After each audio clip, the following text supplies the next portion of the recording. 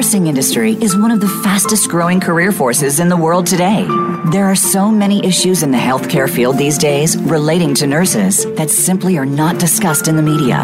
Welcome to Once a Nurse, Always a Nurse, Exploring the World of Nursing with Leanne Meyer. Our program will help you with the most relevant information if you're in the nursing field or are planning to enter the industry. Now, here is your host, Leanne Meyer. Hello, this is Leanne Meyer, and this is Once a Nurse, Always a Nurse, Exploring the World of Nursing.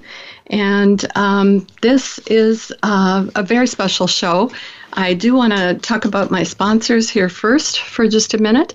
And the first sponsor is with Kim Evans Institute for Integrative Medicine in Louisville, Kentucky, where they make you an active partner in your care, in healing your mind, body, spirit, and soul. Kim has a new book out called Transforming Healthcare, Healing You, Me, and Our Broken Disease Care System. For information, contact www.integrativemedicineforyou.com. That's integrative medicine written out. 4 is a number. U is just the letter. And also check out the very popular Holly Blue Nurse Community app, which is for and about nurses. www.hollyblue.com, a community where nurses thrive. So today is, as I said, a very important day to me, especially because the topic is so very important to me. We're calling this show the Healing the Moral Wounds of the Pandemic. And that is just really a very important subject for me. I've been talking about this quite a bit in the last probably 6 months or so. And so I want to be able to get to that as quickly as possible here. So my guest today is Dr. Cynda Hylton Rushton, the Anne and George L. Bunting Professor of Clinical Ethics at the Johns Hopkins Berman Institute of Bioethics and the School of Nursing. And she also co-chairs the Johns Hopkins Hospital's Ethics Committee and Consultation Service. So, Dr. Rushton, I want to bring you in and just tell us initially what brought you to nursing and a little bit about how you came to this moral resilience work that you're doing now. Well, thank you so much, Leanne, for having me be a part of this transition for you and to have the opportunity to talk about some of the realities that all of our colleagues are really carrying right now. It's an interesting question of how did I come to nursing? I honestly think sometimes it wasn't that I chose nursing, or maybe it chose me. I started very young with sort of this sense of purpose that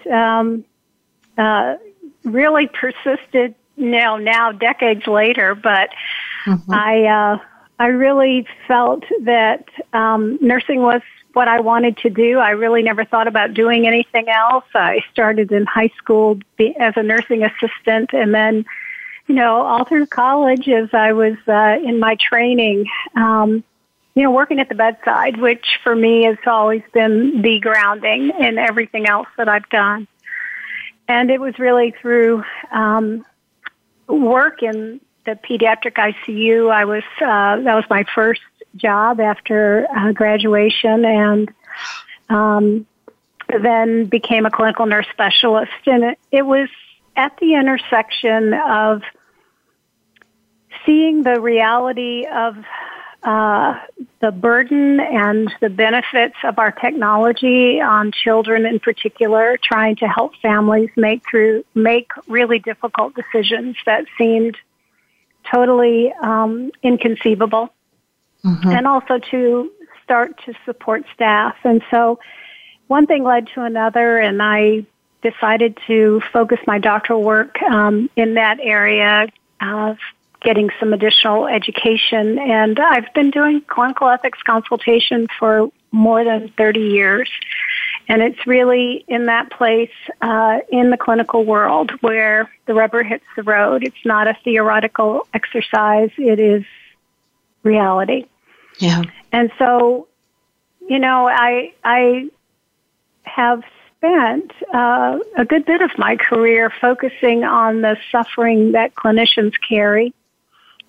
Started really from my own experience as a pediatric ICU nurse and not having a word or name for what I was experiencing or any tools really to address those challenges. And so that's been a pretty constant focus for me over these many years in the profession.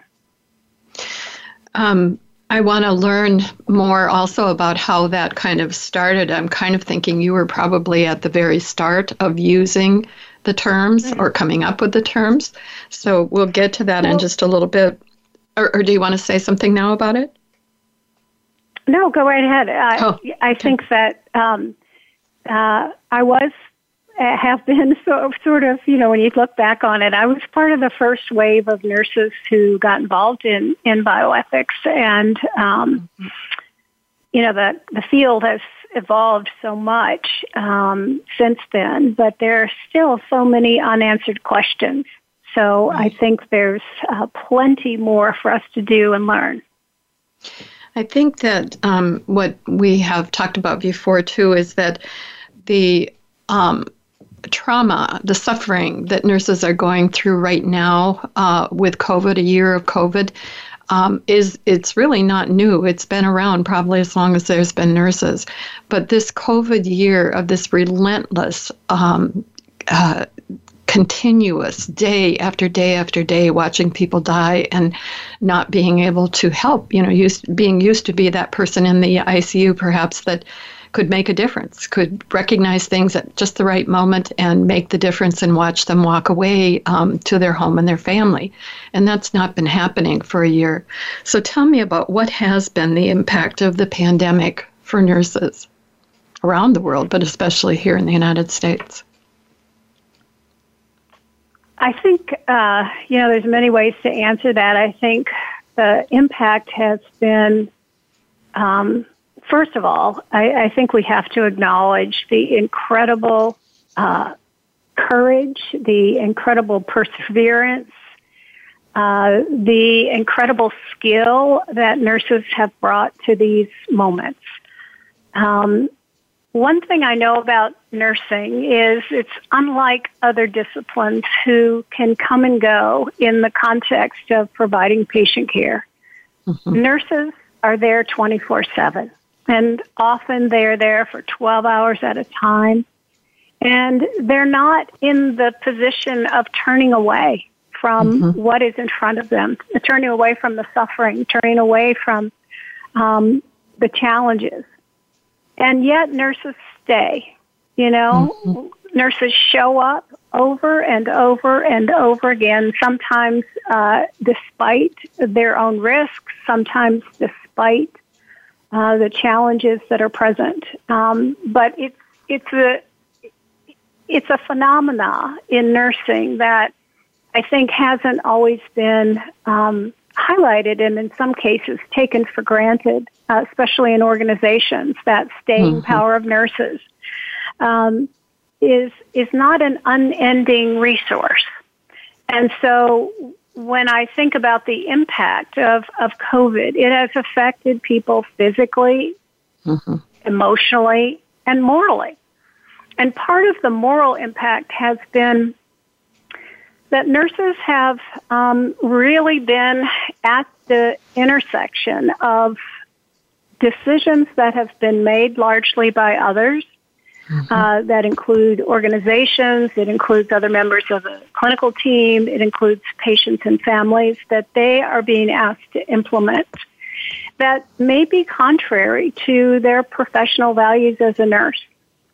And when that happens, and nurses often can identify what they think they ought to do, but because of constraints, they can't do the right thing. And when that happens, many nurses experience various types of moral suffering, which is really a reflection of a threat or violation of their integrity. You know, how do I see myself as a good nurse in this circumstance where neither one of the options is a good one? Mm-hmm. And how do I sort of remain whole? So there's the moral distress, but then even more intense has been a concept that's developing now that's been often referred to in the military of moral injury. Mm-hmm. And moral injury is a more intense sort of threat or violation of our values, that we're actually doing something that's contrary to our moral code of ethics.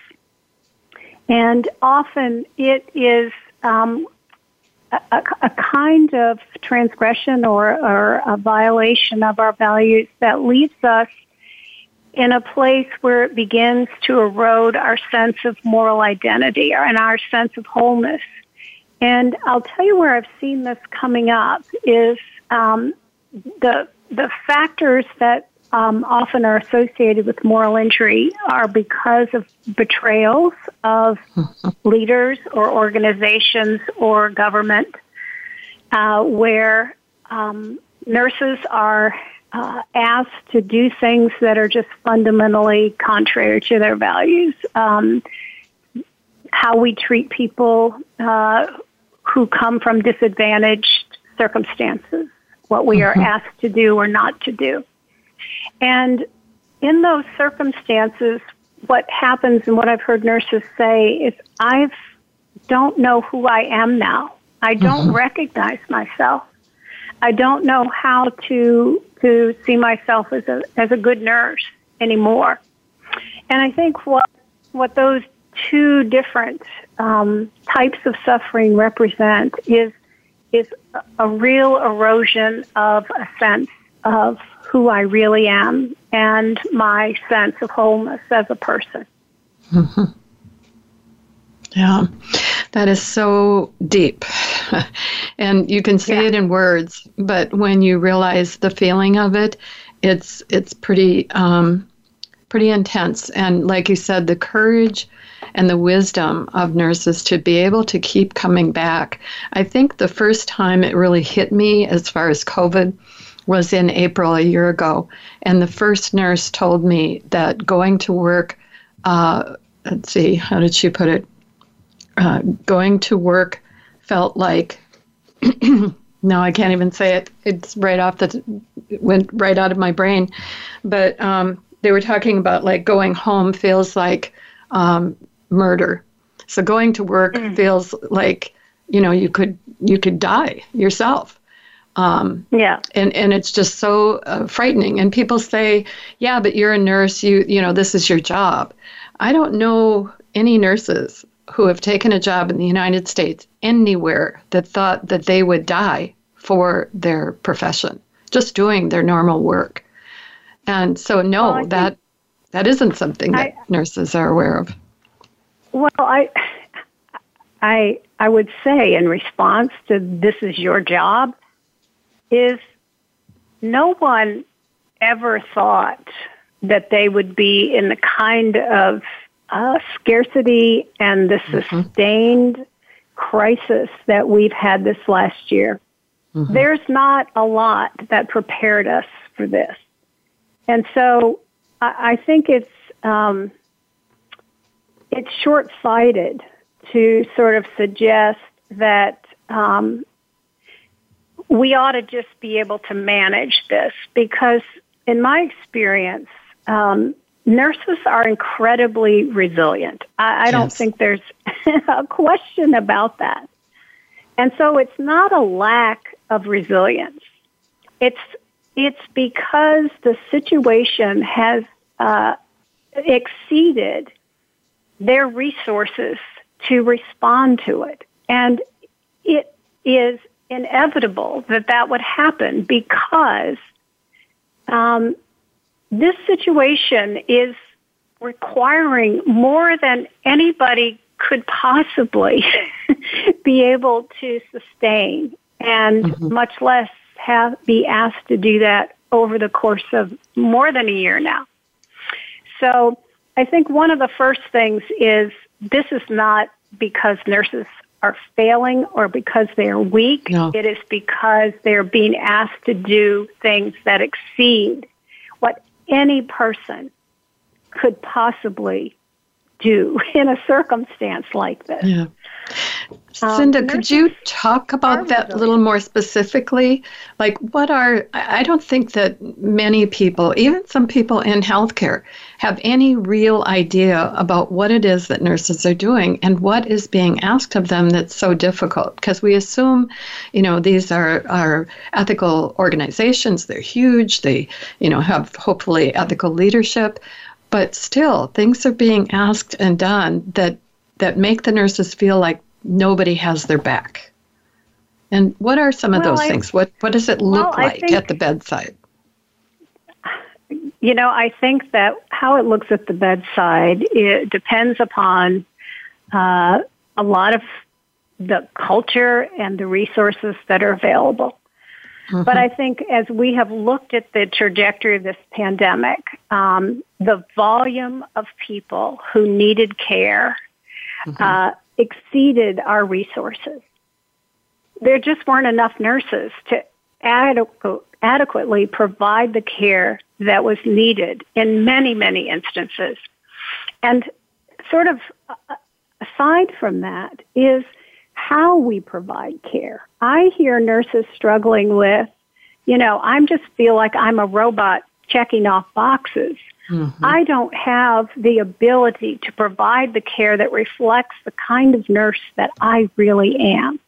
Exactly. And to me, that's a violation of my sense of professional integrity. Along with it, I'm worried I'm going to cause harm to somebody in the process. Right. Being redeployed to a new area where I don't feel confident. Mm-hmm. Being asked to work beyond what our physical limitations are. Mm-hmm. Those are examples of the kinds of situations that cause this inner conflict. It also comes up with how do we allocate our scarce resources? And it's not just about numbers. It's about what do we prioritize. So in the midst of this pandemic, we have had a huge uprising of social injustice. It's mm-hmm. been there for centuries. Mm-hmm. But now we're seeing it upfront and personal in the context of providing care for patients with COVID, large numbers of them reflecting people who are Black and brown communities who are there because they didn't have access to protection. They waited until they were very sick, and now they are in our hospitals seeking care. And there's a sense of outrage that goes along with that, which is an appropriate response to an injustice. However, that's all part of what nurses are also struggling with. They've struggled with adequate PPE. At one point, 43% of nurses reported by the American Nurses Association made their own PPE. Yes. So nurses said, I didn't even have the basic resources to do my job. Mm-hmm. And along with that, then, many of them had to make hard choices about risk to themselves, risk to their families, and showing up for their job. And those are the kinds of things that nurses have not typically had to really address. Might I cause my family to get sick? Might I cause my patients to get sick because of my living environment? So I think, there's many, many dimensions to this. The beginning of the pandemic, we didn't really know how to treat patients with COVID very well. I was with a group of nurses who had taken care of COVID patients over this year, and they were discussing how they felt guilty that at the beginning of the pandemic, we didn't know how to treat patients. Mm-hmm. And some of them died as a result of it, not because anyone was complacent. It was because we didn't know. Mm-hmm. And so now we're on the other side of that, and we're trying to ask the question, how far do we use our technology? How long do you keep a person ventilated? And what are the signals that it's benefiting them? So there's so many dimensions of this ethical landscape that I think, when you accumulate all of those, it becomes what I like to talk about is a real moral residue. Even when you've done the right thing, there are still values and commitments that are unmet. And being able to notice and to name that residue helps us to begin to examine it and then to ask some important questions about, what part of this am I actually responsible for? Mm-hmm. We're not responsible for the pandemic. We're not responsible for the fact that there's scarcity of resources. We're not responsible that our patients have not been able to benefit from our treatments. We are responsible for how we use our skill, our talents, and our energy in service of the people that we're called to serve. But that must include acknowledging our own limitations, because we do have limitations in those categories. As human beings, we do, of course. Yeah. And one of the things that always amazes me about nurses is that part of the resilience they bring to their work is the innovations. We have had obstacles put in our way, way beyond and before probably even Florence Nightingale. But we've always figured out, okay, here's what I have, here's what the problem is, and here's what I need. How can I make that happen despite not having the right things given to me by those people whose job it is to provide me with that? Would you say that is kind of the workarounds? Nurses always call them workarounds. I guess I call them innovations. If you want a problem solved, ask a nurse is what I would say, because, workarounds, we are quite exquisite in creating them. The downside of our workarounds is that we have habitually made broken systems look like they're working when they're not. So there's sort of the good news and the bad news in that. But I do think, nurses are incredibly skilled at taking what is in front of them and doing the best you can with what you have. And I think we don't pay enough attention to that aspect of our work. We sort of take it for granted. Oh, yeah, I'm just doing my job. Yeah. Doing your job is an incredible contribution. It is complex. It requires so many different levels of skills, negotiating, managing many different interests, being able to communicate, being able to find a new path forward. And so I think one of the things that I'm hoping for in this pandemic is I feel like the pandemic has made visible the contributions that nurses make every single day. Yes. And it's bringing those contributions out of the shadows into the light, where they can actually be seen and honored and really taken stock of. Because without a healthy nursing workforce, our healthcare system is unsustainable. Exactly. And so it's time for nurses and their contributions to be honored and invested in, so that we can create a healthcare system that's focused on healing rather than disease. Exactly. And it has to be acknowledged that truly the nurses are the professionals who best know patients and best know what kind of treatment or what kind of care, what's the level of nursing expertise does this patient need? And I think that's one of the biggest frustrations for nurses is to have somebody who's not even a nurse telling them because of an algorithm, these are the number of nurses that you need, when the reality is a nurse is not a nurse, is not a nurse, is not a nurse. And we're getting to the point where many times you have brand new nurses who have fresh out of school. They have lots of book learning, but they don't have the clinical or the knowledge or the emotional skills that you get standing at a bedside 12 hours a day, every day of your work life. I think we have to start listening to nurses. Nurses have to be the ones who make those decisions of how many patients, what's their acuity, what are the nurses that I need to take care of this acuity of patients. I don't know what your thought is. Well, you make me think about early in the pandemic, we launched a project called the Wiki Wisdom Forum for frontline nurses. And we created a space to hear their thoughts and to gather their wisdom about how to never again be in the situation that we've been in during this pandemic. Exactly. And we created a report, and there were 14 recommendations, but basically 3 things. And the first one was protect us. Give us the resources that we need to be able to safely provide care. Yes. The second one was listen to us.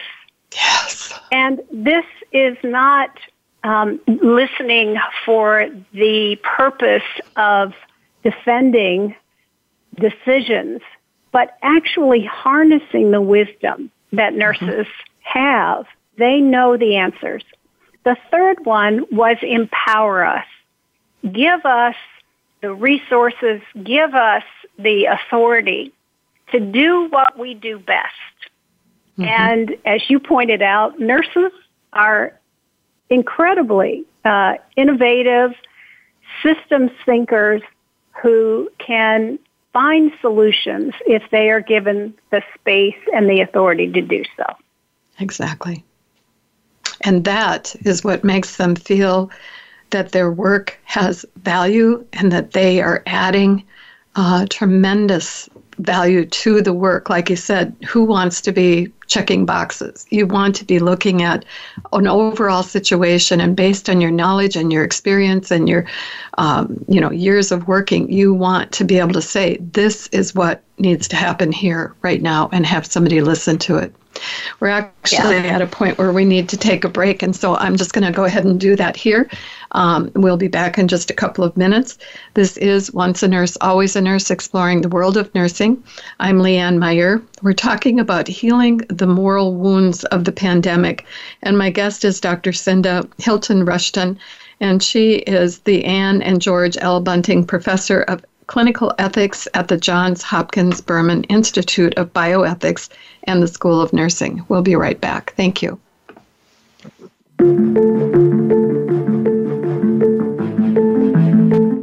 You're listening to Voice America Health and Wellness.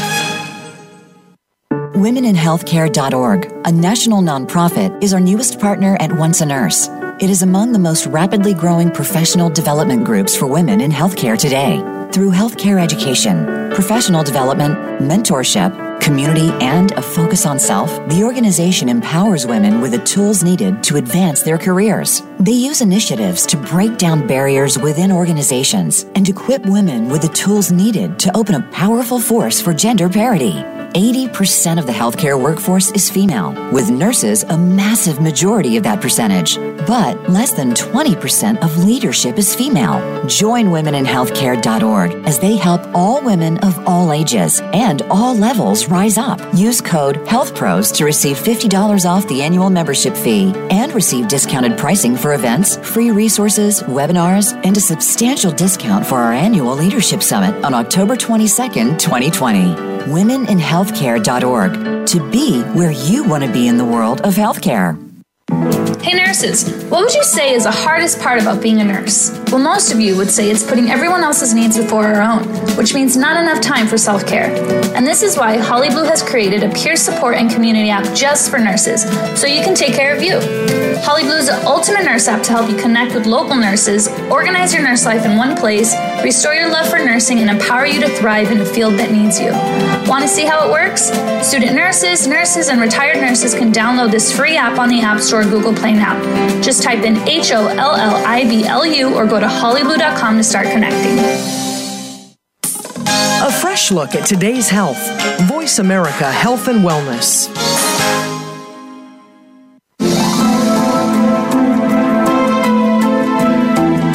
You are listening to Once a Nurse, Always a Nurse, exploring the world of nursing with host Leanne Meyer.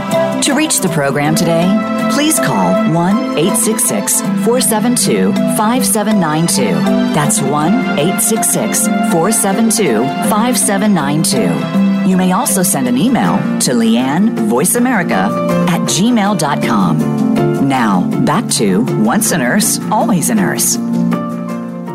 Hi, this is Leanne Meyer, and it is Once a Nurse, Always a Nurse, exploring the world of nursing. And our topic today is healing the moral wounds of the pandemic. And I'm very honored to be able to have Dr. Cynda Hylton Rushton here.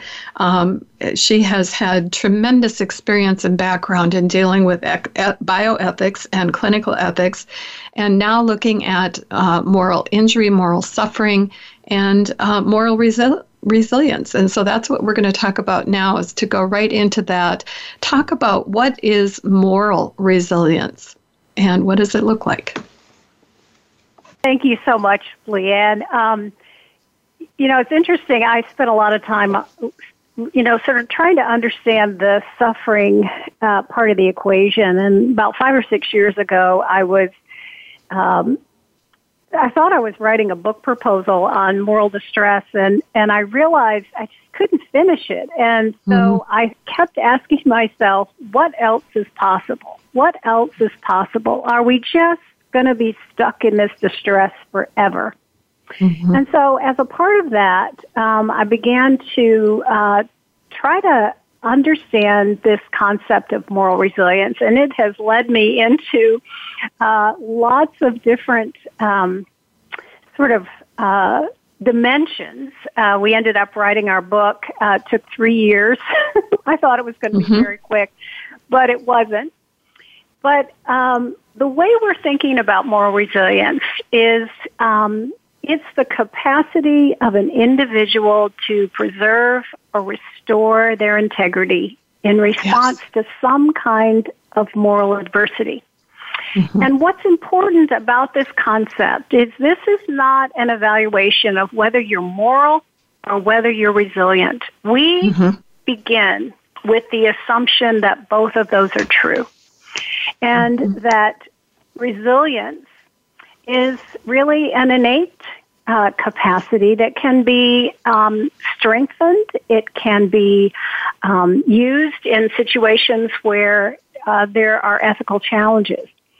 What's also important about this concept, and it's very interesting right now, there's sort of two camps. One is just very adamantly, we shouldn't even be talking about resilience. And then there's another camp, which is about, well, what's the alternative to not, if we're not going to focus on resilience? We are all resilient, but this process is really the whole idea of moral resilience is illustrated for me in a practice that's done in Japan called kintsugi, or golden repair. And in this practice in Japan, when a piece of pottery is broken, instead of throwing away all of the pieces of the pottery, those pieces of pottery are put back together very mindfully and skillfully using cement and golden paint, not to cover over the broken parts, but rather to honor them and to see them as part of a new vessel that can be created out of the broken pieces. And that's how I like to think about moral resilience. It is about turning toward our challenges, but also recognizing that we have within us the capacity to meet those challenges in ways that do not degrade our integrity, that don't degrade our health and well-being. And so we did some research, being good researchers. We did some research looking at definitions of moral resilience among clinicians, and we came up with 6 elements that we've been working with now for a number of years. Those elements are, first of all, personal and relational integrity, buoyancy, which is not about bouncing back, but being able to meet the challenges in a way that doesn't degrade our well-being or integrity. Self-regulation and self-awareness, which what we know is that when our nervous system is dysregulated, we can't see things clearly. We can't act from a place of groundedness or connection to our values. And so we have to have skills that help our nervous system come back online so we can figure out what is the right path in a situation where our values are compromised. We also need moral efficacy, or seeing ourselves as capable of responding to these ethical challenges, thinking through and discerning what would be the path of integrity. And then the last piece is a very important one of self-stewardship. And we were very particular about calling this self-stewardship as opposed to self-care, because there's kind of an allergy toward that in our profession. Yeah. There's also, there's this attitude that, self-sacrifice, delayed gratification, this demanding work ethic, but that denies our basic human needs. And sometimes, we sort of put it on as a badge of honor. I don't need anything. Yes, we do. But we do, right? And we think that this is part of what's necessary to be included in our community. But self-stewardship is really arises from our fundamental moral obligation to honor and safeguard our health, first of all, because we are human beings, and second of all, because it is how we are able to serve others. And that's in our ANA Code of Ethics. The 5th provision is very clear. Nurses have the same duties to self as to others. And so that means we've got to know ourselves well enough to know what it is that feeds all parts of ourselves, to know when we are not in balance in those areas, to be mindful about the limits of our personal resources, and to respond to them in ways that's not judgmental or say, keep pushing on, but actually honoring them. So those elements we've been working on. We've developed a program called the Mindful Ethical Practice and Resilience Academy.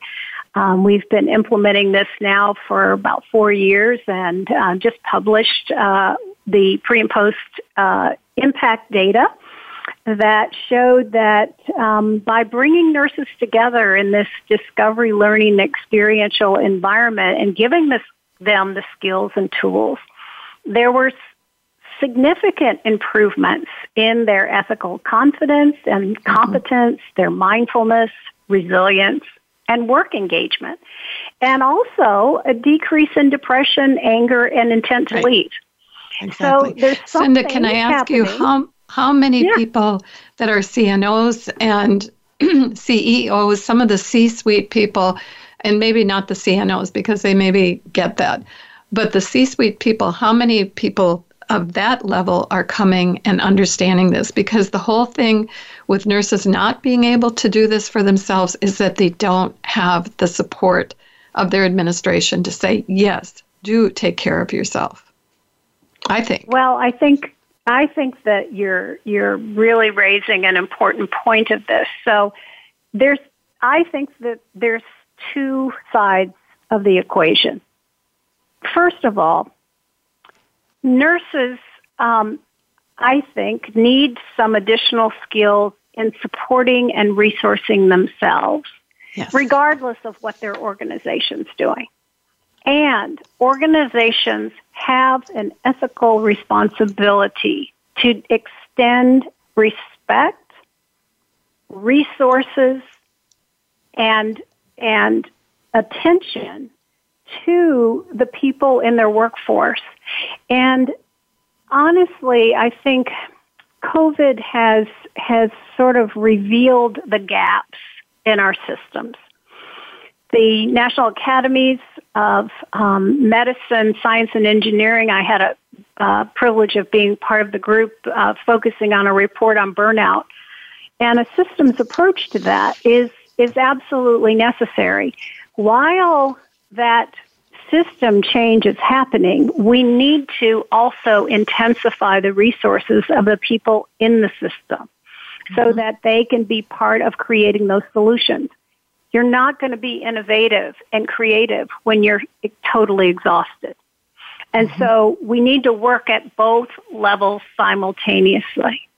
And that's the challenge right now. How will organizations take stock and listen to what nurses say they need in their organization in terms of structures, policies, systems that allow them to heal from this pandemic, but also to be able to practice in a way that is in alignment with their professional values of what it means to be a nurse that we can be proud of our service, where we are able to bring our gifts and talents to whatever situation is in front of us. Yeah. So what advice would you give to the people who are in the situation now? What I keep hearing from nurses is they feel very cut off from whatever, if there are services and things available to them, or if there are people at, your level who are coming up with fantastic programs and ways for them to redevelop their own moral resiliency. They don't know about them. They feel like that everyone has just forgotten them. So what advice do you have to those people who are truly struggling day by day just to get up and go into work and then stay there for 12 to 16 hours, putting their heart out there? Yeah. First of all, I want to say thank you. Your contributions are not unseen.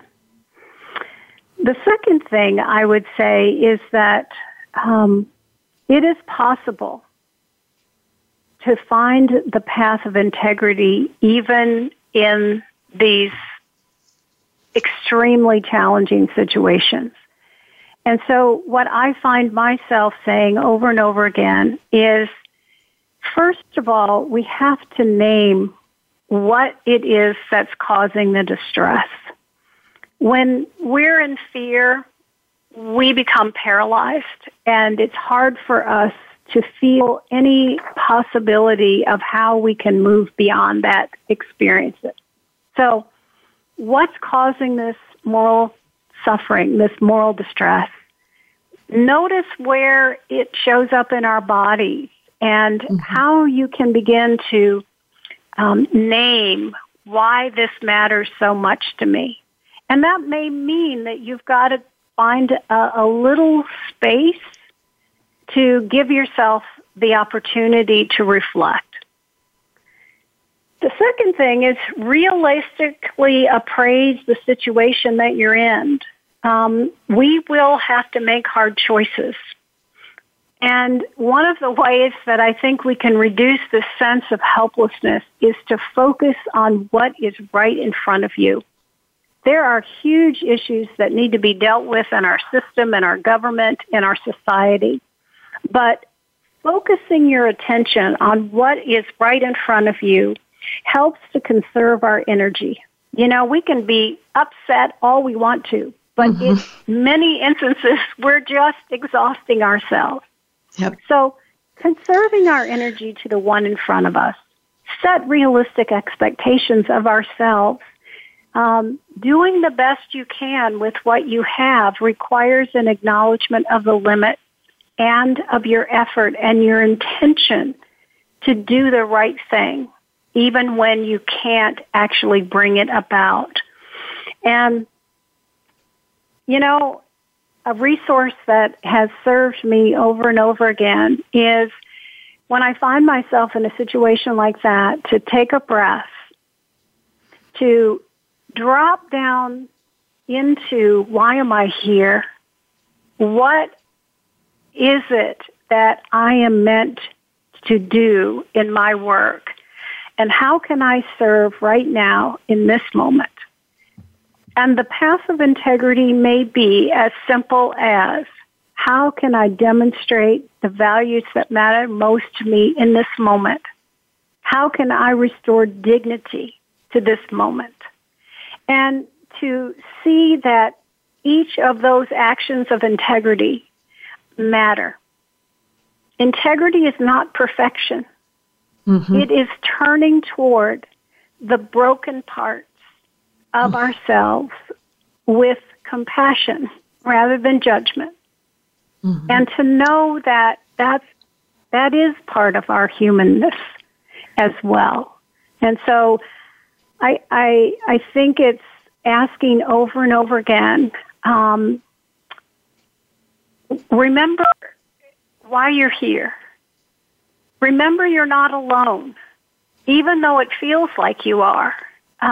It is important for us to know that we are here as a shared moral community within nursing, and that there's strength there that you can draw on, and that, you know, we need each and every one of us to find ways to resource ourselves, whether it's physically, whether it is spiritually, whether it is morally and ethically, finding the resources within ourselves, within our community, to help us navigate in a way where there's not so much cost to each of us.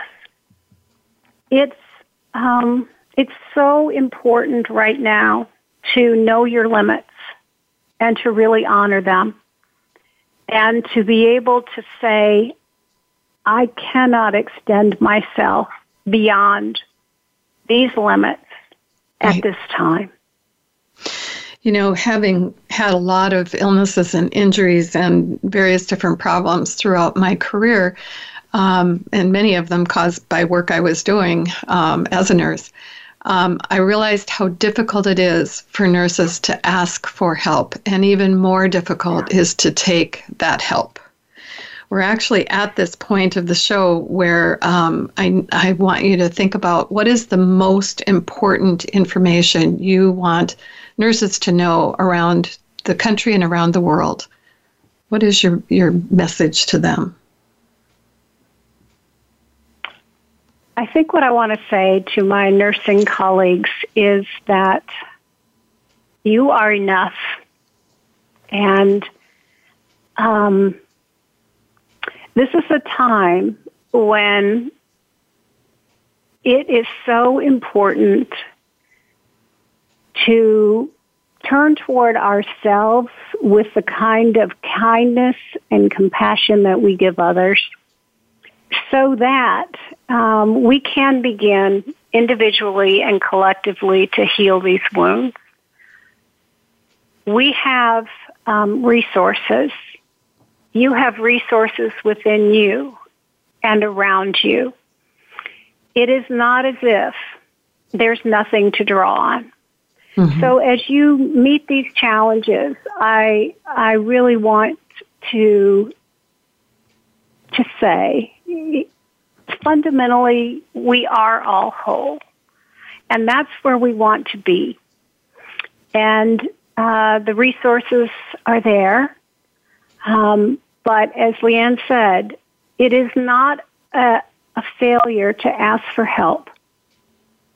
We need to be able to see asking for help as an act of integrity. And knowing our limits is also an act of integrity. So I'd love to share. We are doing a retreat coming up of restoring wholeness in the midst of chaos that is going to be made available. It's going to be a virtual event. We also, I have been working now for 20 years with Roshi Joan Halifax and Dr. Tony Bach in delivering programs in association with the Upaya Zen Center in Santa Fe, New Mexico. And you may find some of those resources helpful to you as well. And we also have some resources on our Berman Institute website that may be beneficial to you as resources that you can draw on as you meet these challenges. And Cynda, can you give that website? Can you give that website now? Upaya? Do you know it by heart? Yeah. www.upaya.org. Okay, so an easy one. upay.org. No, UPAYA. Okay. Okay, great. .org. I have to close, and I wish I didn't have to. I would like to go on for hours with you. But I do want to thank you so much, Dr. Rushton, for coming and joining us and sharing this lifetime, really, of work that you've been doing. And I hope that nurses can hear that there are things available to them to help them. So as some of you have learned, this is my last live Once a Nurse, Always a Nurse show, and I'm far from done doing the work that I started with the major help of my producer, Tacey Trump, on July 31st, 2017. We had 64 listeners in 4 countries, and since then that number has soared to 120,000 in 70-plus countries. Each and every listener has allowed me a lectern I did not even know I wanted. I want to especially thank Lois Sonstegard, my RN refresher student, who came to me at the end of the class in 2016 and whispered to me, "You have got to get your messages out to a larger forum than this classroom." The next day, I received a cold call from Voice America wondering if I would like to do a weekly international talk show for nurses. And the rest, as they say, is history. There are many people to thank.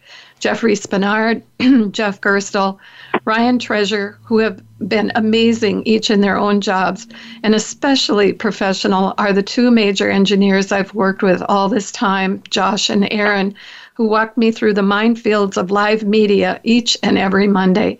If you are considering a live talk show, contact Tacey Trump at voiceamerica.com. You listeners will still find me on Once a Nurse podcast on your favorite podcast platform. I am taking the dream I developed here of being able to help nurses around the world to stand up in their own glory and mastery of human kindness, nursing theory, and practice. I want each of you to come out of the shadows and tell your story. I want to help nurses to transform healthcare in the USA and perhaps in every other country. And I'm not kidding. We just put out a new website. It's https://nursestransforminghealthcare.org. Write to me at leanne@onceanurse.com and visit me on my website, www.onceanurse.com.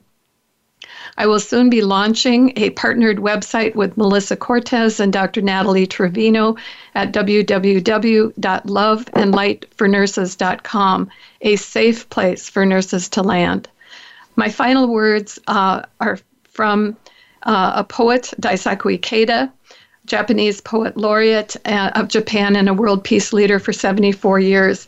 He said, "Let us all set our sights on leading great lives dedicated always to truth and move toward that goal in good health, brimming with hope.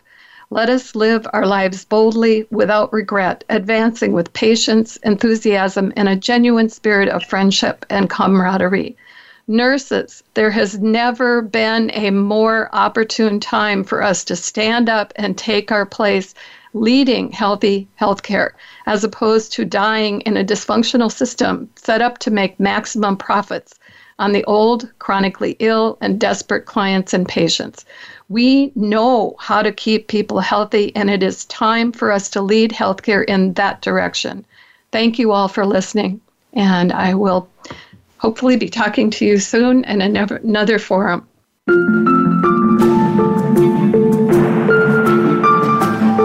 Thank you for listening to Once a Nurse, Always a Nurse, exploring the world of nursing with your host, Leanne Meyer. Be sure to join us again next Monday at 10 a.m. Pacific Time and 1 p.m. Eastern Time on the Voice America Health and Wellness Channel. Have a productive and insightful week.